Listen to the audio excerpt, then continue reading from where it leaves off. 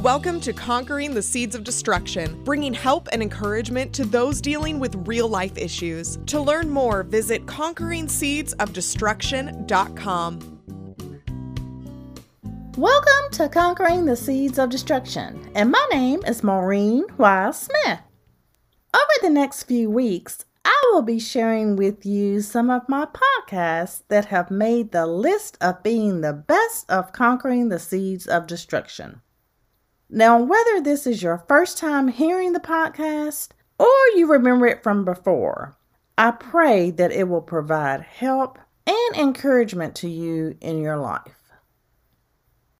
Now, today, I am going to cover that third root that can continue to form from the seed of disregard as the enemy tries to really get a deeper hold onto you. And this root is called the root of frustration. So let's just go ahead and define it. Frustration means the feeling of being upset or annoyed, especially because of an inability to change or achieve something. It also means resentment or aggravation. Now, the scripture reference that I use comes from Proverbs chapter 19, verse 11, and I'm going to share this from the Amplified Version. And it says, "Good sense and discretion make a man slow to anger, and it is his honor and glory to overlook a transgression or an offense without seeking revenge and harboring resentment." And again, that's Proverbs chapter 19, verse 11. Now, when the enemy has you in this last root that he is trying to develop to cause destruction into your life, he hopes that you operate in this root of frustration in its fullest form. He wants you to react to it in such a way that it will not only cause destruction to your life, but ultimately your actions will put a stain on you as being one of God's children. Now, of course, the latter part is more important to him because he doesn't want God to look good on anything. If he allows one of God's children to look bad, he feels that it gives him more ammunition to bring people to go against God. The more people that speak negatively about God, the more the enemy's kingdom grows. Needless to say, it becomes important to meditate on the scriptures that I just read, which is to have some good sense and to be slow to anger and overlook an offense. Of course, when you are in the moment of something that has taken a wrong turn, it may not always be as easy to not react to the situation. Even if you do react, try your best not to react to it in anger or hostility. Now, I know there are those times that it is easier said than done because there are just certain things that can cause more of a reaction to you than others. It becomes so important to make sure that you are staying girded up, though, in prayer, so that you are conscious of operating in the Spirit and not fulfilling the desires of the flesh. When you allow your emotions to get the best of you, there is that level of frustration that can exist because you have allowed yourself to get enraged and at times just really lose control. When that level of instability takes place, you find yourself not operating in a logical fashion anymore. Your demeanor becomes questionable, and some people may even wonder if you are the right person to even do a specific job. Before you get to that level, you must find a way to take a step back and to reevaluate the situation. Operating in your emotions, especially if they are fragile, will not produce a good outcome, and you don't want a negative image to be expressed about you. Removing your feelings and emotions from the situation allows you to look at things objectively instead of subjectively, and therefore things can be thought through and handled a whole lot better. The best way to remove your feelings and emotions is to allow God to come into the picture and take control of the situation. By asking God to handle it for you, it will be the best route for you to go. When you lean onto God's guidance, you can surrender to the authority of God so that He can do what He knows to do and what is best to do. You are also demonstrating that you are trusting in Him. This will give you the peace that you are seeking after, and you allow things to be handled in a much calmer approach. Now, James chapter 3, verses 17 through 18 says, "But the wisdom that comes from heaven is first of all pure, then peace-loving, considerate, submissive, full of mercy and good fruit, impartial and sincere.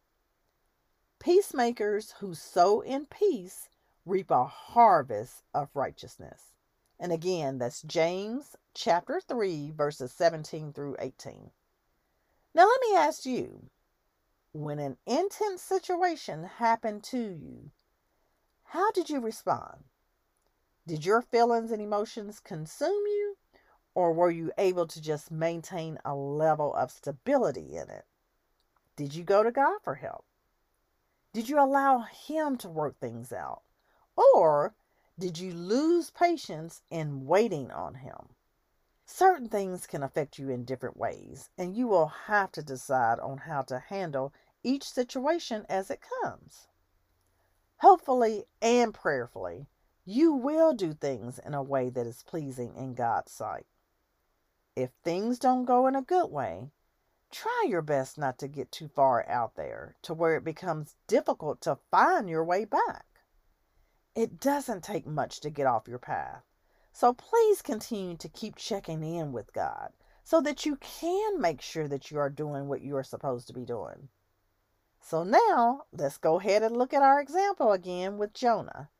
So I'm going to be sharing with you Jonah chapter 3, verses 1 through 10. And I'm also going to read that next sentence in Jonah chapter 4, verse 1. So it says, "Then the Lord spoke to Jonah a second time. Get up and go to the great city of Nineveh and deliver the message of judgment I have given you." This time, Jonah obeyed the Lord's command and went to Nineveh, a city so large that it took 3 days to see it all.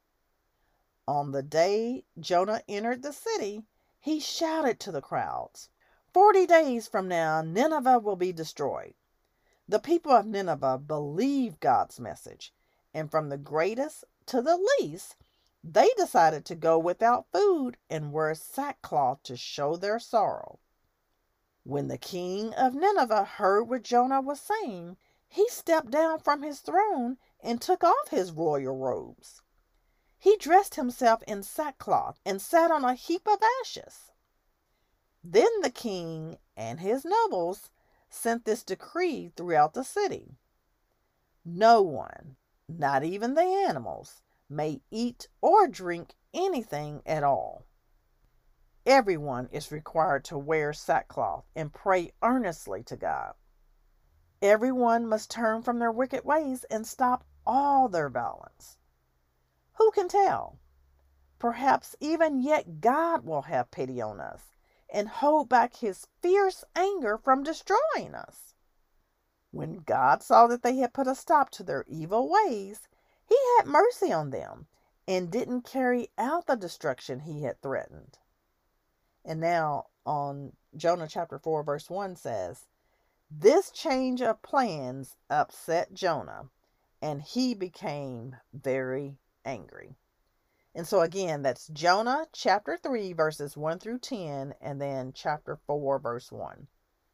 Now, as you can see from the scriptures, God had told Jonah to go to the city of Nineveh to deliver the message of judgment to the people again. This time, Jonah was obedient and did as God had instructed him to do. As the people of Nineveh were listening, They stopped doing the evil things that they had been doing and prayed earnestly to God, hoping that God would have mercy on them. As a result, God did just that and showed mercy on them and didn't destroy them as they had thought. Although this was a great thing that took place, Jonah was not happy at all with God's change of mind that he had displayed to the people of Nineveh. Jonah wanted the people to be destroyed and suffer for all the wrong that they had done. God had done the opposite, and it left Jonah feeling upset. The revenge and the retaliation that Jonah had hoped for didn't happen, and it left the root of frustration to continue to develop into him. When someone has done a wrong against you, you must find a way to let go of it and heal from it. God doesn't want you to remain in this type of mindset. Now, when the enemy keeps those feelings front and center with you, it causes you to dwell on them. When that happens, it causes you to spiral downward, causing a negative outcome versus finding a way to look for opportunities to heal and to progress from it. Please don't allow the enemy to keep allowing those feelings of hurt and pain to keep coming up so that it keeps you stuck there in that particular time period. If you don't work through it, you can find yourself reliving in the root of frustration for a long period of time.